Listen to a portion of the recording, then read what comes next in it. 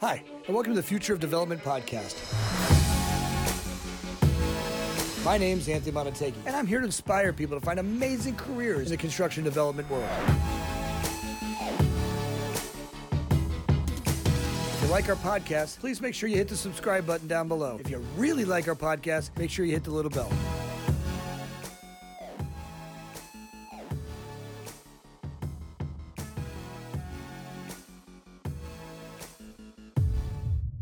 Daniel, welcome to the show. Thank you so much. Excited about having you. You know, we've had some good times together. We sure have. I appreciate it very much. Yeah, when we start looking at modular buildings, this is a big topic for us, right? We've had a lot of runs at modular buildings in construction. Yes. You know, for most of my career, I've seen different iterations of a run, and I think this is it. We're gonna go modular, and and it's coming. You know, and then it seems like we go backwards a little bit, and then we go forward, and we go backwards a little bit. So it's a lot to talk about, and we're gonna get all into all that. But I think it makes sense for us to go back a little bit and talk about you, right? And what your background and a little bit how you got here. And let's just kind of start there. I love it. You know what? I come from a long line of contractors. Nice. And you and I shared last night. I told my father I would never work in the construction industry, and I can't escape it. I've been in construction my whole life, so it's been a blessing, though. You know, it's fun to build, and it's fun to watch things grow. And I've had varied experiences. I started my career actually at a civil engineering firm, and a little bit out of the construction industry, so I thought. And from there, I went to an environmental engineering firm, and then ended up at McDonald's. You went from the contractor side to the dark side. Yes, sir. To the darker side. Exactly. So, and then from there, I went to actually, there's a gentleman, Don Eichler, who hired me at McDonald's, and I was there, about 4 years, and he went to Carl's Jr. He goes, "Hey, I got a great job for you. Why don't you come on over?" And I followed him to Carl's Jr.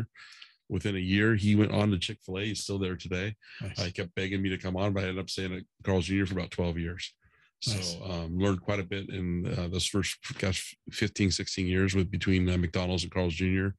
I went to the darker side. I actually sold signs for a year, and one of the biggest career mistakes of my life. But great company, great people. It just was not my cup of tea. So, but I went back to Carl's Jr. for a year, and then I moved on to Carl's Jr. And a gentleman by the name of Aaron Harris works at Popeyes. Went to work at Dutch Bros, and I've known him for years. He called me on the phone. He goes, "I got this great job for you. I'd love for you to come on over and meet the team and see if it's something you're interested in." I flew up, had a great conversation with the owners, very salt of the earth down, great people. And I realized, this is the brand I want to work for. I mean, they care about people. They care about, the future of children and, that are working underneath them. And I thought, well, I can really make an impact there. And well, that's kind of cool, though. We're a lot like a baseball trading team. We definitely baseball teams, right? We kind of trade players back and forth between different places, and you get on with the team. You're not sure where the run. Are you going for the? Are you guys going to make it to the to the finals? And it's they always have these little runs with different groups. Yeah, no doubt. So it's kind of fun to get into that. Yeah, I do. I honest, Scott, I meet people in the industry at trade shows and things like that I've known for 20, 25 years, just because we all move from business to business. And it's kind of funny to see where they're at today. So that's what I love about like ICSC, going to that show every year. It's like old home week. It is. You go see your brothers and sisters that and they're like wars we fought. Oh yeah. Right. I look at it's kind of like we go and fight these battles, right?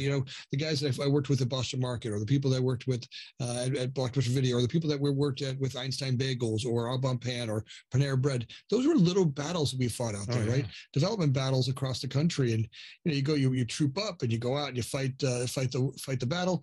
But you get a lot of great experience and great relationships with them. Oh yeah. They become really great friends. Brothers in arms. Yeah. Is what we say. Yeah. You know what? It's and you talk about the battles, right? It's a battle of growth, or it's a battle of the decline, right? Yeah. And I mean, the whole industry is wrought with the ebbs and flows of the economy. So it's very stressful, but at the same time, it's a lot of excitement and fun. So, well, that was one of the reasons why I started CDO Group.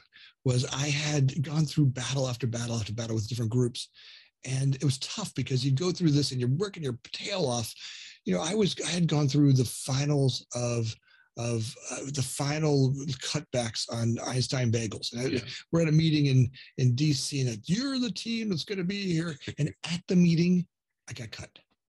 Right, you're like, wow. You made it through like 6 or 7 cuts of staff, and the accounting team at the meeting were like, you have one more. They're like, we weren't there, and the board director said you had to do one more.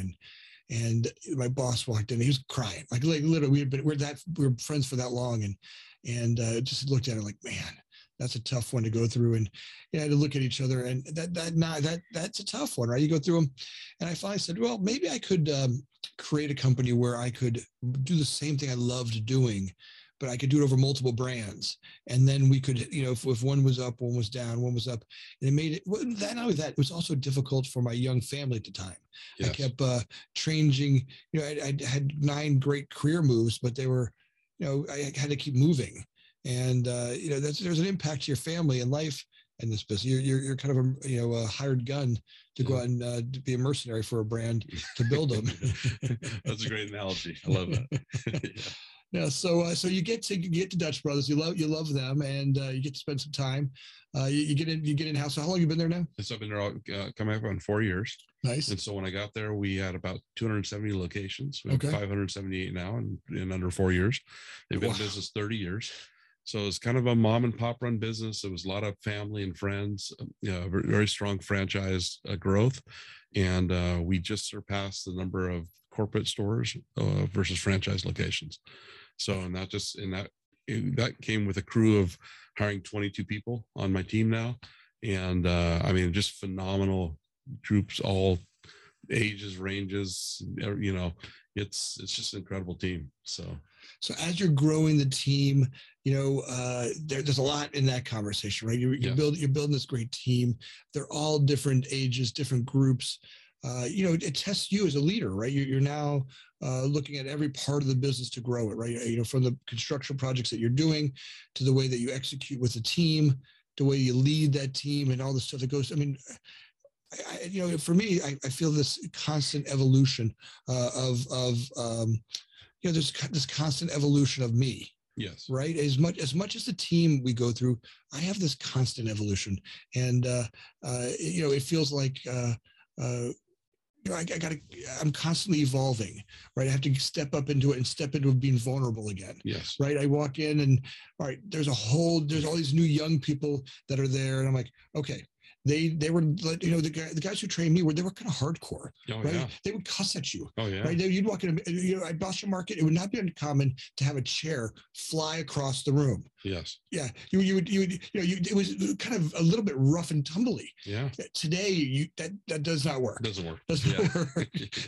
They were the language, the way that we interact with people. Just it was tough to do that. So yeah, no doubt. Even when I was at McDonald's, towards the end of my stint there was a gentleman I was working with who the way he would talk to people would drive me insane. And I would say, hey, this is in the 1950s. I said, this is a different style of management, and it's evolved even further from that point to where we are today. And actually I embrace everyone's knowledge on the team, right? You think people look up to you as a leader, but at the end of the day, you're just as nervous of making a wrong decision as they are as making a wrong decision.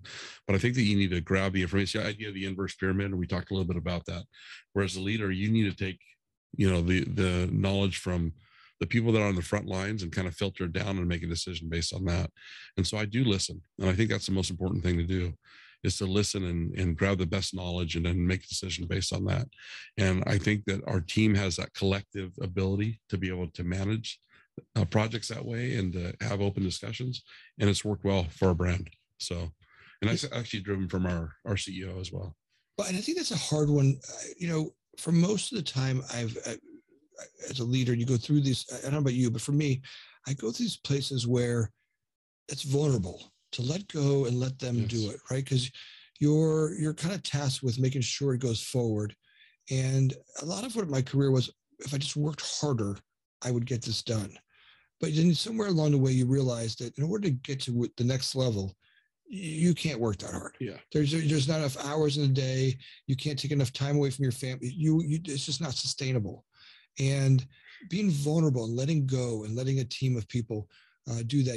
We had a consultant that came in here, and she, one of the first things she did is she walked to my office and she goes, "Hey, I'm going to lock your door." I'm like, "Oh, that's good. I'll get some time to focus. They won't come in here." She goes, "No, no, no, no. That's to keep you in the office. Stop going out there and getting everybody's business." I go, "Whoa."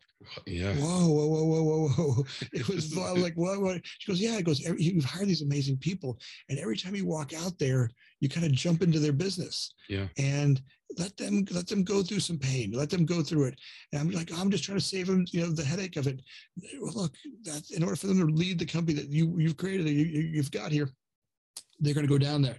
And at first it was really vulnerable. Yeah. And it felt there was really raw, sitting behind my desk, like nervous about it. I was like, wow. So great stuff to talk about. I think that's a great thing to identify with growing it. So now you've grown a team. Now you're focused on, you've got this big team. Yes. And your numbers you now need to grow the number of stores you're doing. And this is where we start getting into the conversation about modular. Yes. Right. I think that's a cool conversation to really start to unpack. Where did you start to think about that? How did that process get started? So, it's really funny. So if I can digress, our company went public about 5 months ago, 6 months ago. And so we've been tasked to grow the brand. Right. And so we knew it was coming. We saw it on the horizon. I work with an incredible partner in Aaron Harris. And we literally sat on the phone one night at 11 o'clock at night. We're saying, hey, how are we going to make this happen? Right. We utilize build-to-suit developers for some of our growth, but that will only get us so far. It's probably about 40% of our business at this point. But we're saying, hey, how can we build faster, better?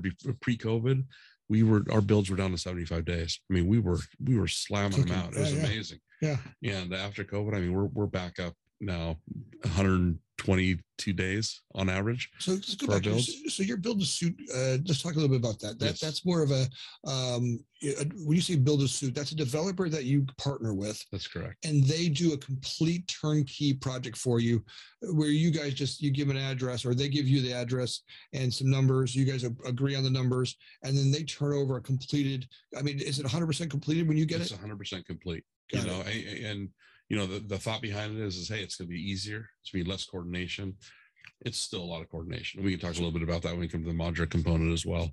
Unfortunately, you still have to have your hands touching it enough that you can guide, guide the ship. So, but on the build-to-suit developer side, we have some fantastic partners. We're always testing other partners throughout the country.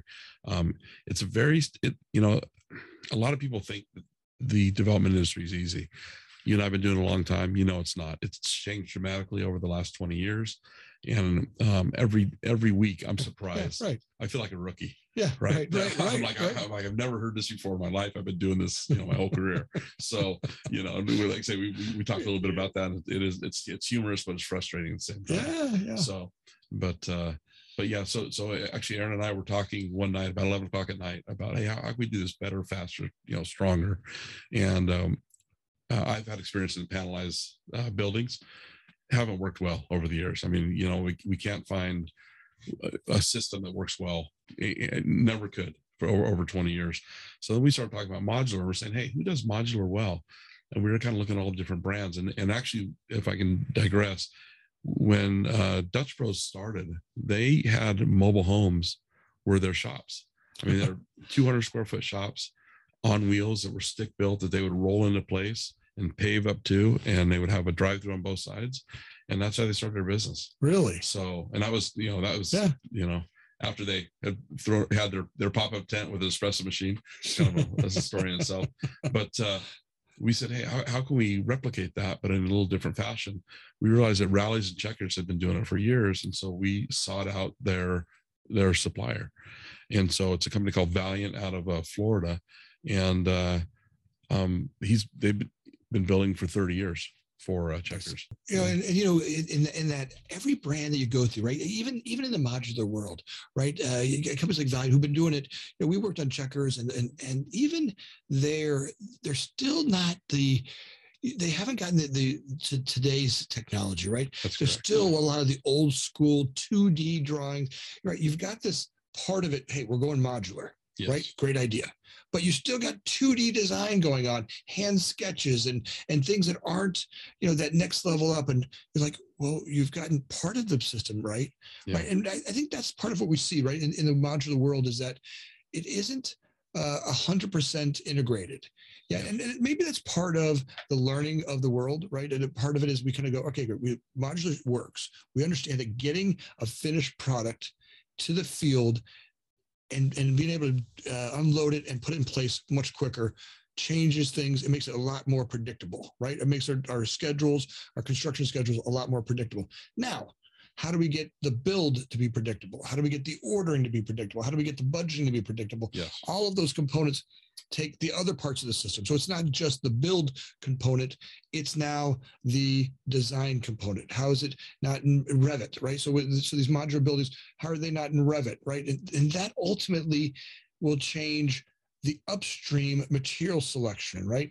As we start to look at every individual component of the build in a 3D model in Revit type technology, where we can see each aspect of it. Now I can build every board to length. I can order raw materials, and these plants can go from taking stick build products and building them in a plant to taking raw materials and designing them custom for a product, which then ultimately makes for a much less impact to the environment. Right now, we're cutting each steel component or each part of the component to length, not taking what we're doing today in the field, which is taking a board, say it's an 8-foot wall or a 9-foot wall, we're taking a 10-foot board and cutting a foot of it off. Yes. Right. I mean, that's 10% waste on every board that you cut over there. Now we're able to look at using steel and actually building each steel stud to the exact size. Right. It rolls off of a sheet of flat steel, and now they can actually make much stronger, much better designed steel studs to the exact specifications and lose no material. Yeah. And especially today, nowadays, with COVID and where we got going on with wood products, there's some neat impact there. Yeah, it's huge. It's really interesting. You talk about Revit. We actually made a decision this past February with our entire architectural team. So when I got to the business, we had 21 architects that were working on our buildings. We had zero control. The great thing about being a corporately owned business that builds corporate stores for the most part, I mean, out of the 125 we're going to build this year, 20 of them will be franchise. And so, but they do use our architects. We have a lot more control about how things are built and designed. But in February, we made the decision and said, hey, you guys, by the 1st of 2023, you all need to be in Revit. Wow. I mean, it's a fantastic. That's hallelujah. Praise to you and your group. Look, why every brand in the world is not making that move today. They're just not seeing the foresight. They're not seeing. They're archaic, and it's kind of like the Uber drivers who are the taxi drivers that don't want to go on to Uber. Yes. It's like you stop. You're holding on to an old shield because you have some sort of investment in that shield. That's a sunken cost. Let go of it. It's time to invest in the future. And okay, great. I know that you've got a bunch of 2D drawers, but it's now time to start looking at changing the mechanics. Great. Look, having great 2D drawers really helps go into the next level much better, but it's time now to evolve, because that next level that happens, when you say that to me, why every brand isn't setting a line in the sand and saying, hey, we're going to give you time to do it. You're going to be our team. We're going to go forward with it. Make the call and start going there. It's inspiring, right? Yeah. You're the dog who's wagging the tail, who ultimately helps everybody, right? To make that call. That's where brands got to be bold. I think it's bold in thinking. It's a little hard to people go, well, I don't know if I want to do it. But on the other side of it, every one of these things that they're afraid of will be so much more impactful to them, the business, and what we're doing. It takes a lot of the guesswork out of the construction process. Yeah, and I think you hit the nail on the head. I think it's fear, right? I mean, it's listen, we're a bunch of gray-haired old men, and we sat in a room with our architects, and the look of horror on their face was telling, right? And the more we sat and talked about it, one of the architects said, he goes, every person that I interview, young person coming out of college, they never even heard of CAD. They're all working in Revit. And he goes, honestly, this is going to be a tough transition for our team, but he goes, it is something we need to look into. And it's life-changing, to your point. Yeah, it's not the new guy. Yeah. It's the guy who owns the place. Yes. Here, it's our age. Yeah. Right. I mean, we're the bottleneck. For Christ's sakes, we have changed a lot in our life. Right. Yes. I started with no computer. Yeah. And then, the construction world, when I remember we were trying to get laptops on a job site, people were like, no way, they'll never do that. It's too messy. If we walked out right now and took every laptop from our job site today, this job site would get shut down. Oh, yeah. Right. But it was not 10 years ago, maybe 5 years ago, you were just starting to get the complete conversion. But 10 years ago, it was tough to have that conversation. Yeah. Right. No, it's interesting. You and I were talking earlier, and he said, he goes, in over the lifetime of my career, I've had 13 different phones. Right. my very first phone came in a briefcase I did slam up on the hood of the car. It was 20 cents a minute, and I thought I was the coolest thing, around. But no, now we're carrying an actual computer in our pocket every day. It's amazing, and I think that we need to look at that. Tesla's done it. Actually, if you look at Tesla, the first cars on the road were actually battery operated cars. But the batteries didn't last long, and so they went to a combustion engine, and the combustion engine's been in use since the 20s, let's say, give or take. But and now we're going back to electric cars and things of that nature. So we kind of went full circle there. Our brand is going full circle now. We're looking at, we started with mobile homes, and now we're going back to kind of a mobile home type of unit, modular unit. But you need to take a look at, where the industry is going in Asia and in Europe. Modular buildings are everywhere. We're just starting to really make an impact here in the States, and it's a slow impact. Part of the reason is because jurisdictions aren't sure what a modular unit is. They think it's a mobile home. What they don't realize, it's not a stick-built building. This is a steel structure that probably has a 50-year life and is earthquake proof and hurricane proof. And I mean, they are solid, strong structures that are great buildings in the long run. When I was a kid, I was in Italy, and I remember thinking, I saw my first hands-free sink. And I remember I walked out of the bathroom. I ran and got my parents. I'm like, you could wash your hands without touching the sink. Yeah. And I was like maybe 7 years old, maybe 8 years old. And I thought that was the coolest thing in the world. Oftentimes I think we get caught up in our own mojo, right? Our own Americans, which is great. Look, we have our country's amazing, but sometimes we don't take on that. It's time to look. Some other people may have some ideas that are worth taking from, right? Letting go of our egos and saying, all right, it's time for us to evolve again, to take another step, right? To take that next step in construction, to take that next step in history that goes, look, because we have been stick building forever, and we have this whole troop of people that are great at stick building, but what's the impact, right? The other day I saw a study that said 9% of all materials that we bring to a job site end up in a waste heap. Yeah. Right. I mean, that's before they even use it, right? I mean, it's cut, put a thing, thrown in a dumpster. 9% of all of that. They're just, the hundreds of millions of pounds of waste that we put out there. What's that impact on our world? That's just that one idea, right? And as we start to look at the other ones and go, all right, maybe there's a smarter way of doing this, and as we allow ourselves to be vulnerable again, yes, right? Like we were talking about as leadership. I even felt a little stupid as I evolved, right? I felt, when she locked that door on me, I was on the other side of that room, like I felt a little stupid, a little vulnerable. Yeah. Right. But somewhere in there was this ability to let them grow, and the new ideas started to flourish, and the company that we became, and I believe that the country that we are, we're a powerful country. Making these changes takes a little bit to do. Yeah.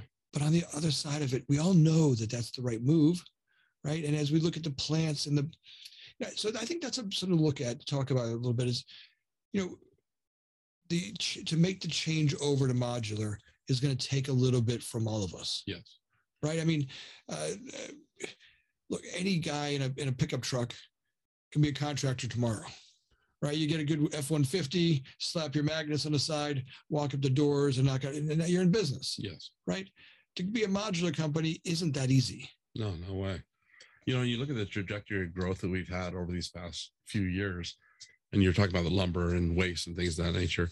The demand for lumber can't keep up, with the industry today. And so that's why we're seeing the numbers go through the roof. I mean, for whatever reason that is, but a lot of it is just supply and demand. We have got to come up with different materials to build. And there's a few companies out there that are making that happen, right? There's a company called Crexy. They're out of Canada. And they actually have done a building with Starbucks. Now they've only done one, but I mean, they're trying different materials and trying different things to see, hey, how can we build better, cheaper. I was actually here in Chicago about 4 weeks ago, and I went to a 3D modeling convention. And part of the reason I went there was to see, hey, what's happening in the industry for building. The people I spoke to said, hey, look, we've been doing this for 20 years. The advancements in 20 years have been amazing, but we're not quite there yet to do a full 3D printed building. But they go, it's probably 5 years away. It's probably not as far away as we expect it to be.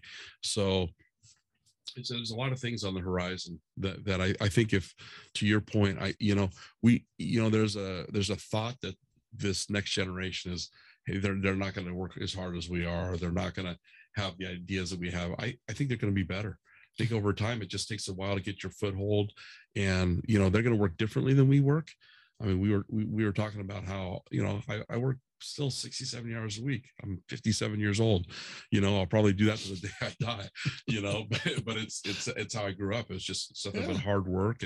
But it's also too, it's to your point, it's opening up the door and letting those ideas flow upwards and flow outwards, and embracing that.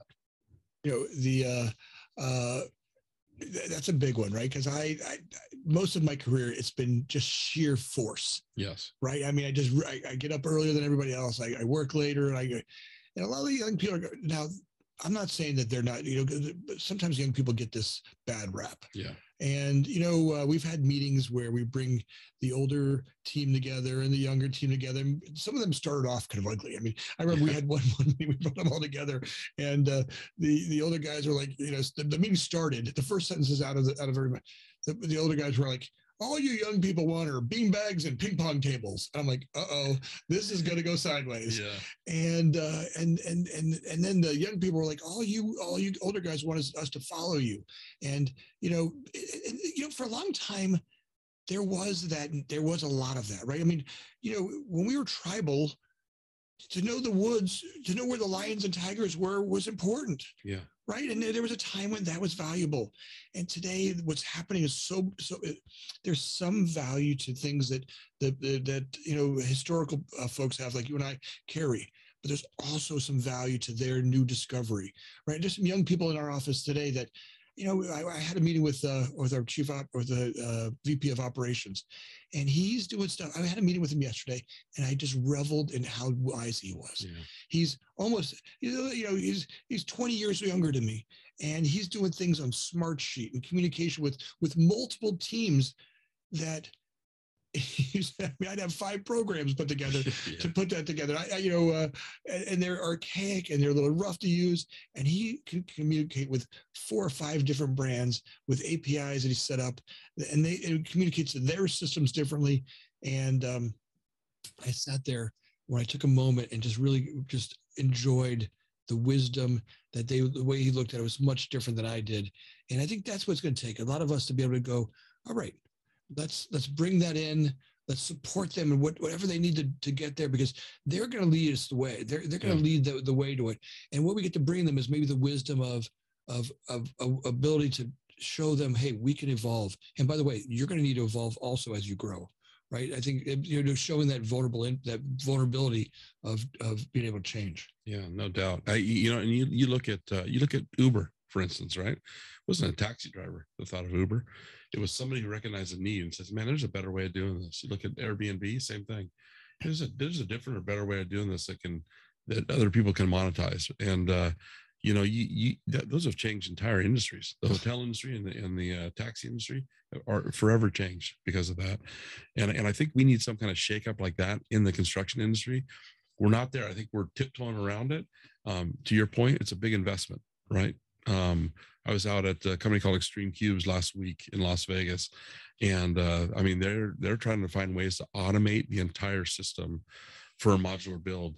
And they make their own studs. We talked a little bit about that, where they have the flat metal and then they make the stud, and the tensile strength is unbelievable. You could bounce up and down on those 2x4s they make, and they don't move. But when they come out, they're all labeled and numbered. So when they goes out to the factory, they put them in the exact order in the exact spot.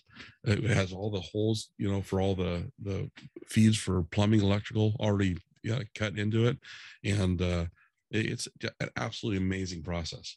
So it's something you need to see at some point. Oh, I think that's fun, right? They're looking at it, like the difference between, the way you and I change tires and the way NASCAR people change tires. Yes. Right. I mean, their ability.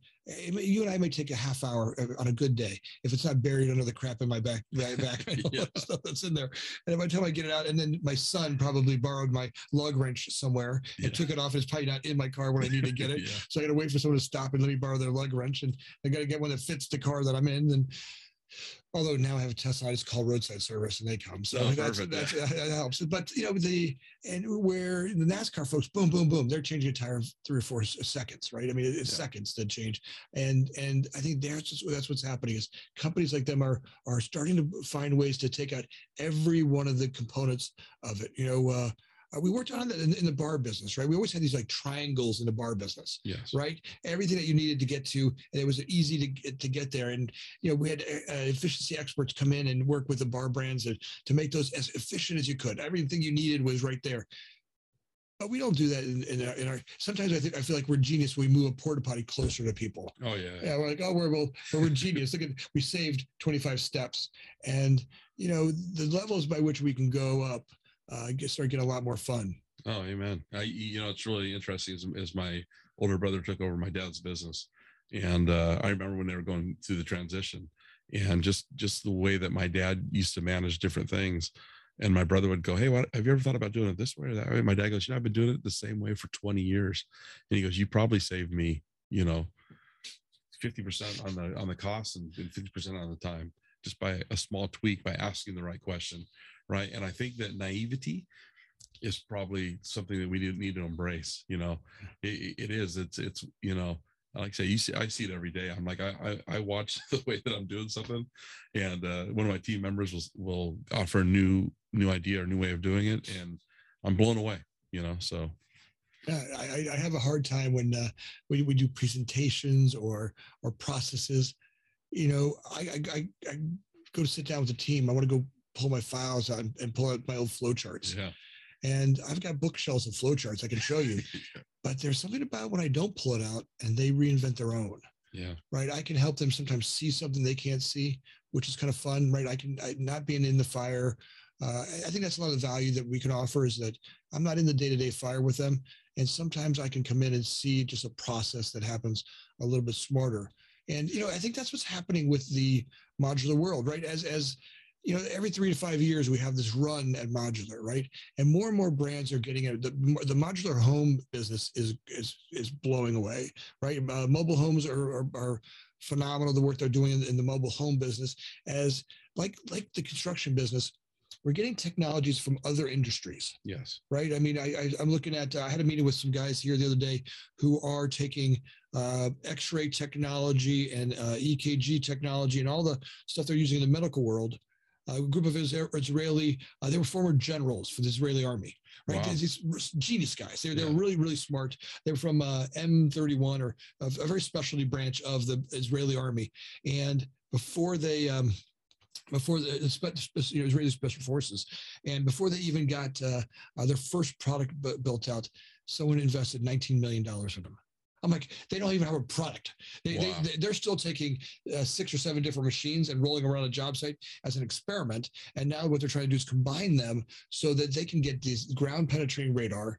They can take X-ray, they can take sonar. They're taking 7 different measuring devices, so they can go up to as deep as a mile into the ground and be able to see the different components of it: shale, stones, finishes. I mean, That's genius, right? Unbelievable. I mean, remember the days when you get that ground penetrating radar, a guy looking like with a motor or with like a lawnmower walking around, and you see these little waves, and you're trying to decipher what that wave means, right? You know, is that a layer of shale, or did someone bury a doll or something? But now they can see through things and shapes and sizes, and you know, I think where that goes is, you know, they've taken something that's in the medical world. They're bringing it over to the construction world, and they even say they're going to get to a point where they're going to be able to fly that over a job site. Yeah, right. That's pretty cool. It's phenomenal. Like I said, the technologies. You know, every time I walk out on a job site, you know, it's here's the thing. I mean, you've been doing this long enough in your career. You walk out on a job site and you see master plumbers and you see master drywallers. I mean, I literally sat on a job site for 20 minutes one day just to watch a drywaller work. I've never seen anybody work so fast and efficiently in my life. And I mean, he would throw the tape up and he would go out and he would, you know, score the drywall and throw it up there, and it matched perfectly every time. And I mean, it was within seconds. And I couldn't understand he was doing so quickly. Yeah. And I just followed him around and just watch him work. I mean, there's some people that are just so good at their job, or they have such a grasp of what it is they need to get done, but it's mechanical, right? Yeah. And I think that, to your point, you can apply that in a lot of different fashions. And I'd love to see that in the modular world. It's coming. I mean, I'm telling you, I think we're right on the cusp. There's a conference called Advancing Prefabrication. I went to it a couple of years. It was more on a larger scale for hotels and apartment buildings and things of that nature. And they're doing it. I mean, but it takes them, before they even start the build, it's a year and a half to 2 years of them planning where everything's going to go, how it's going to lay out. It's just a lot different. It's a lot different type of work. But once the plan is designed and they're ready to manufacture, I mean, it's quick. They spit out the manufacturing process fast. Yeah. So I think that's a lot of the hurdles that we're learning, right? Yeah. I think why, Sears and Roebuck had my first house was a Sears and Roebuck catalog house. Wow. Right. And it was built in like 1931. And the original owner, he came by, right? He was this old guy, and he was the original owner of the building. And he came by and showed me pictures when he was building it, right? He bought it for $2,500, wow.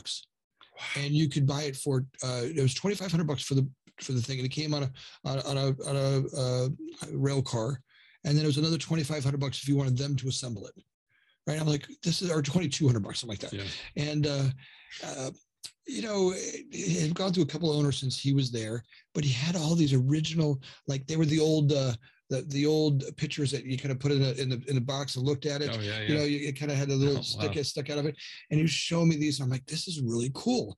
And like every component of it had, like I refinished all the woodwork. Someone had painted it all. It was originally just beautiful oak wood, and and every night I'd come home and I'd just take one door jamb off, and I'd strip one, and then I'd finish one, and then I'd hang one. Right, I had this like little assembly line in my basement, and I was kind of I was 20. I don't know, 23 years old, 24 years old. I was young, and I just got my first real job, and I bought a house, and it was sweat equity, right? You did when you were young. It was all that sweat equity we did. But Sears and Roebuck had a run at modular prefab homes, right? They're kind of prefab done. Now, when I was in my late 20s, we were building extended stay Americas. And we would take the entire room and we'd package it up into a bundle. We take the bed, the carpet, the nightstand, every part of it, and we put it in there and we'd slide it into the room before we'd close the front wall. And we were going to save hundreds of thousands of steps up and down the stairs because no one wanted to let us use the elevator because, it's a new elevator. They wanted, so you had to carry all that stuff in, and all the beating it would do to the building. And we thought, we're genius. Yeah. And by Moore's law, today we should be building hotels in a weekend. Yeah.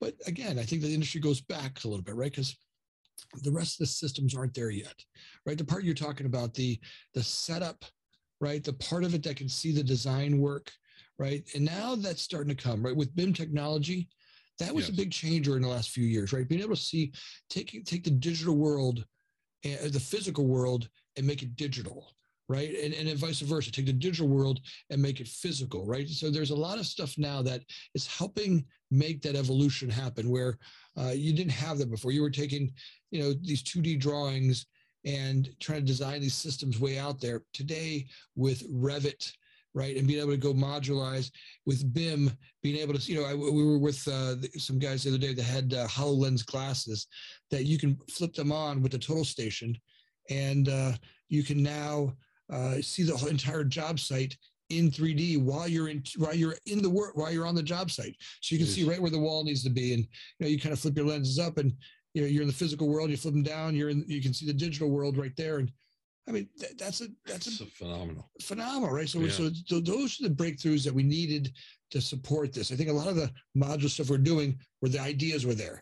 Now stuff to support it is coming up to catch up to the ideas to support that, so that upfront work doesn't have to be a year. It can get a little smarter and faster in that development. I think we're going to see that really start to boom where we go. Yeah.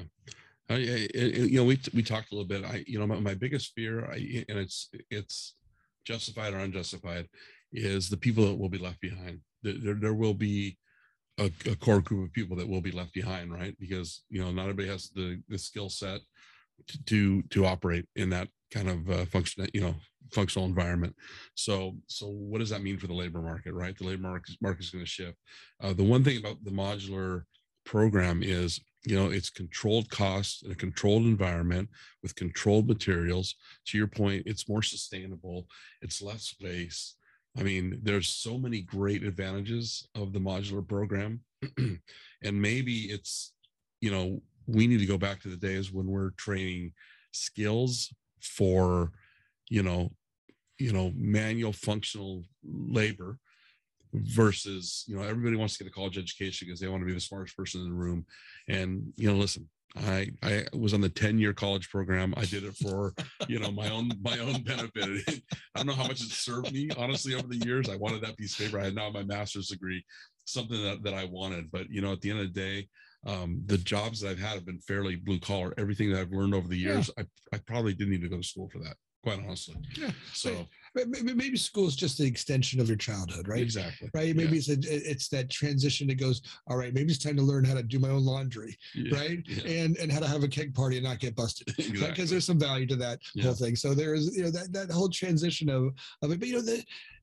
But for a long time we answered phones, 555 Chicago, and with a switchboard. Yes. And then we went to the bell phones, right? And there was a whole team of people that built bell phones. Our next door neighbor, Mr. Funky, was a bell phone technician. He climbed those poles every day, and I thought he was fascinating. He'd climb up there and he could hook up phones, and it was just a fascinating guy.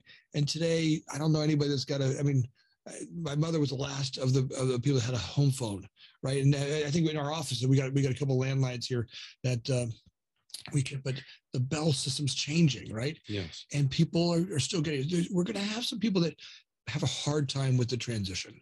They're always going to be that guy. Yeah. But in the same way that you take the time to say, hey, it's time to evolve your team, and they're going to be shocked at first, once they get through the other side of it, right? Remember, everything that's great in life is right on the other side of scaring the crap out of me. Oh, amen. Right? I mean, I scare the crap out of myself. Yeah. And I think about it. And then on the other side, I'm like, oh, this is freaking awesome. Yeah. Right? And I get more freedom, or I get more, I get to be another way. And I think that's what it'll lead to. Just in the moment, it feels overwhelming.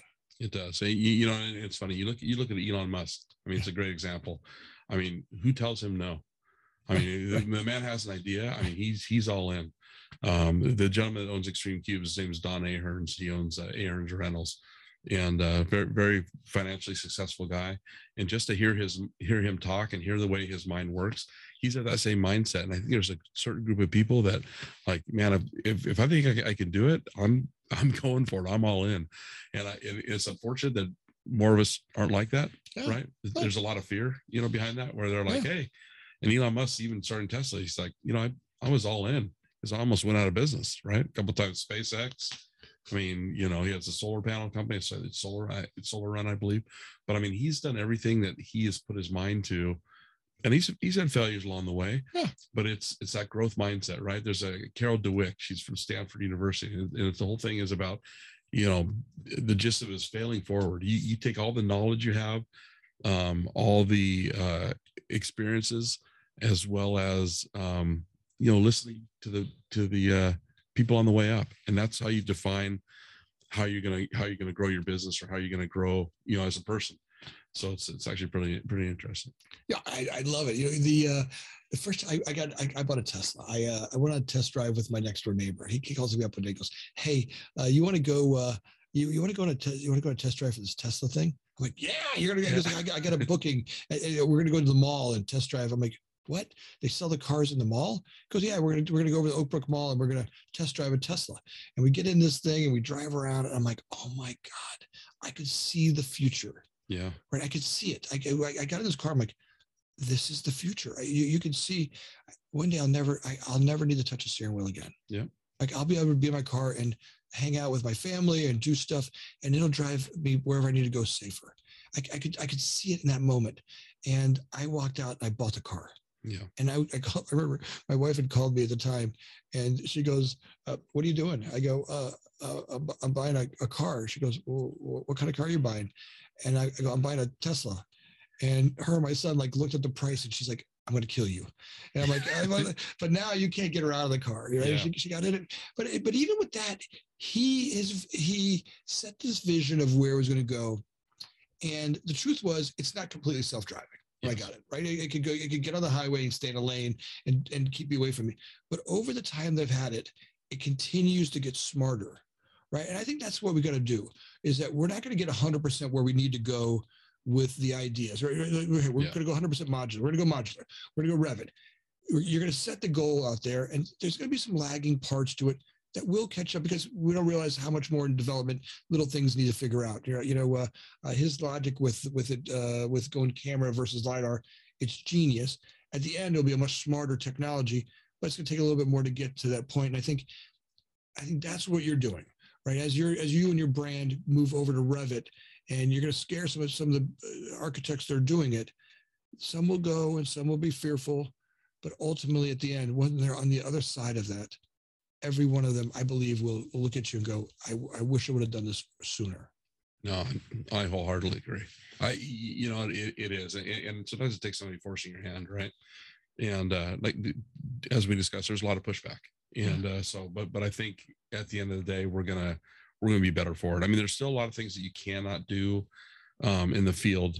I mean, we can manufacture the building, but we can't. We still have to touch the property, right? We still have to trench for the utilities, and we still have to, grade everything out and compact the dirt, and do everything we need to get the site ready for the modular building. That's all labor intensive. That's probably, if you look at our building now, it's probably 60 days out of the 122-day build is that site prep, getting ready, and then we set the building in place, and then we probably have another 3 to 4 weeks of finishing all the paving, having all the inspection, things of that nature. So, we're still probably about 90 days with a modular build. But it's better, right? Time is money. I mean, those are lots. All the days that we can trim off the schedule are more days that we can be open and generating income for our brand. So it is something that's, something that's very important to us, and we'll get there. We think we can, at some point, get it down to about a 60 to 65 day build. That's our ultimate goal. I did a podcast the other day with a group that has they're mining 24 hours a day, 7 days a week. Yeah. Actually, 23 hours a day. They're down for an hour a day to do maintenance. They go in and they check the oil, the temperature, and then set up all the logistics of it. But they're imagine these massive mining vehicles, big grader, big giant backhoes and dump trucks moving hundreds of tons of material completely unmanned. And I'm looking at it going, there's 8 trucks on this mining site, all moving simultaneously in different spots with not a human in it.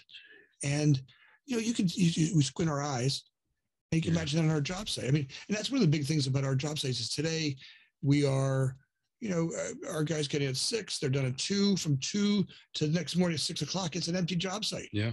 Right. If we're able to take that thing and go, all right, how could these vehicles be able to do this 24 hours a day sustainable? Now look, at first thing, of course, everybody's going to say, I want safety. I don't want that vehicle going off course and driving through my neighbor's house.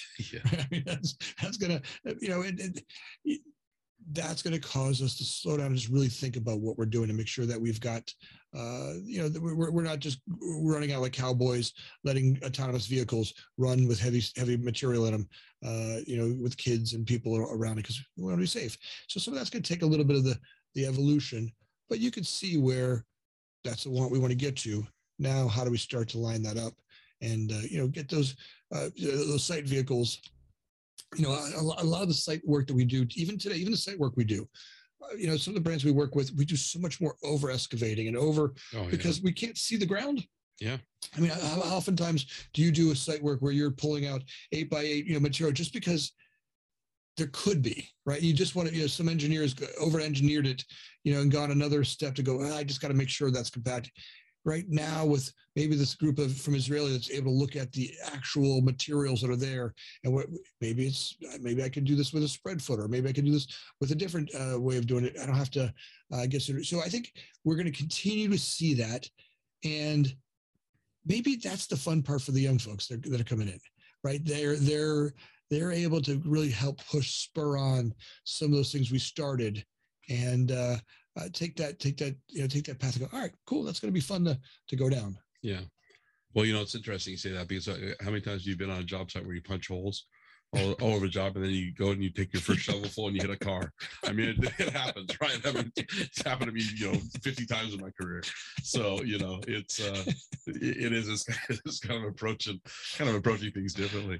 But it's really interesting. I mean, just talking with you and what you're doing here with this podcast, it may sound trivial to a lot of people. Maybe people at home watching are thinking, well, these are two talking heads, right? But maybe it'll strike somebody the right way to get them motivated to try something different. And I think that's where it starts with an idea, right? You can be in the world of ideas and just spin around ideas. We call that analysis paralysis. And or you can take the idea and implement them. And I think that's been the exciting thing about the modular program. When you and I talked earlier, we actually have 3 modular companies that we're utilizing right now. We had one that was struggling a little bit in Texas to get approvals through the state, and we're like, hey, you're holding us up. We've got to yank your contract because we got to have one of these other modular companies come in and finish it. Well, the only problem is the envelope of the building was different. That was problem number one. The points of connection were different. And so it made us realize, like, wait a second, we need to standardize, these modular buildings. We have prototype drawings for our stick builds. We need to have a quasi prototype. All manufacturing processes are a little different, but we're trying to figure out a way to have a prototype modular design that can be utilized across 2 or 3 brands. So it's something that we were just starting on today because of what happened a couple of weeks back. So those are the things that, like I said, I think will help us get to where we need to faster. It's you keep hitting those spots, right? You keep us another spot you hit, and all right, good. Here we learn. Now we have to get multiple brands. I mean, so each one of them has a different speed, a different materials, different parts and pieces. Now every time you bump up against another learning curve, now you put, I say everything we do is expand, right? We expand our ideas, and then we organize. But what happens in between the two of those? Yeah. It's crazy as crap. A lot of pivoting. Right. It's a lot of crazy as crap, right? Yeah. All the stuff you're like, you're like, all right, that's why I'm bald. Yeah. That's all that stuff in between. Then you get to organize. You're like, all right, now that makes it easier. But I'm with you. It's a joy that we think this way. We stop our day enough to think, and maybe there's some of the mastery of having some wisdom, or having some age to us, and a little experiences that we can stop. As a kid, I worked for this guy, Tom Walters, and Tom, I was working crazy. I remember I landed one day. I'd flown every day. Yeah. And I came into the office for a design meeting with an architect, and I walked into his office, and he was reading the newspaper. He was reading the Wall Street Journal. And I'm like, Tom, how could you be reading the newspaper? I've been flying for 7 days in a row, and I'm here for a meeting for a couple of hours, and I'm leaving this afternoon. I got to go. And he's like, Anthony, got to remember it. And for us to really develop, you got to think, right? There's got to be a little bit of thinking in what we're doing, right? We got to think a little bit. If we run, sometimes we can't see the fire, right? We got to stop and sharpen the saw. right? And I was like, words of wisdom that at the time I just thought he was a crazy old guy. Yeah. Today I look back and I'm like, man, it was just a genius way of looking at it, man. And even then I didn't even have the things to think about, right? Because I didn't know how big a net to cast on stuff. I was throwing a big net on every idea that I had. And, thought Bruce strength could get me there. So, Danny, I got to tell you, I love our time together. Yeah, amen. It's been a joy from the second we met, and I think my wife would say the same thing, brother. I hope that we can continue to do this. We got to Vegas. I want to go see that plant. Yes, I think it makes sense for us to go spend some time in the plant. Maybe we'll do a live podcast with them out there. Yeah, that'd be great. I think it'd be kind of fun to take the show on the road and go show off some of the cool modular stuff that's happening. And it really it's a pleasure to have you, and look forward to having you on some more. I appreciate it, Anthony. It has been a lot of fun. We've had a lot of laughs, and again, I appreciate your spirit and your humility. It's a blessing to see. So thank you. Thanks, brother. Thank you. All right. Well, let's.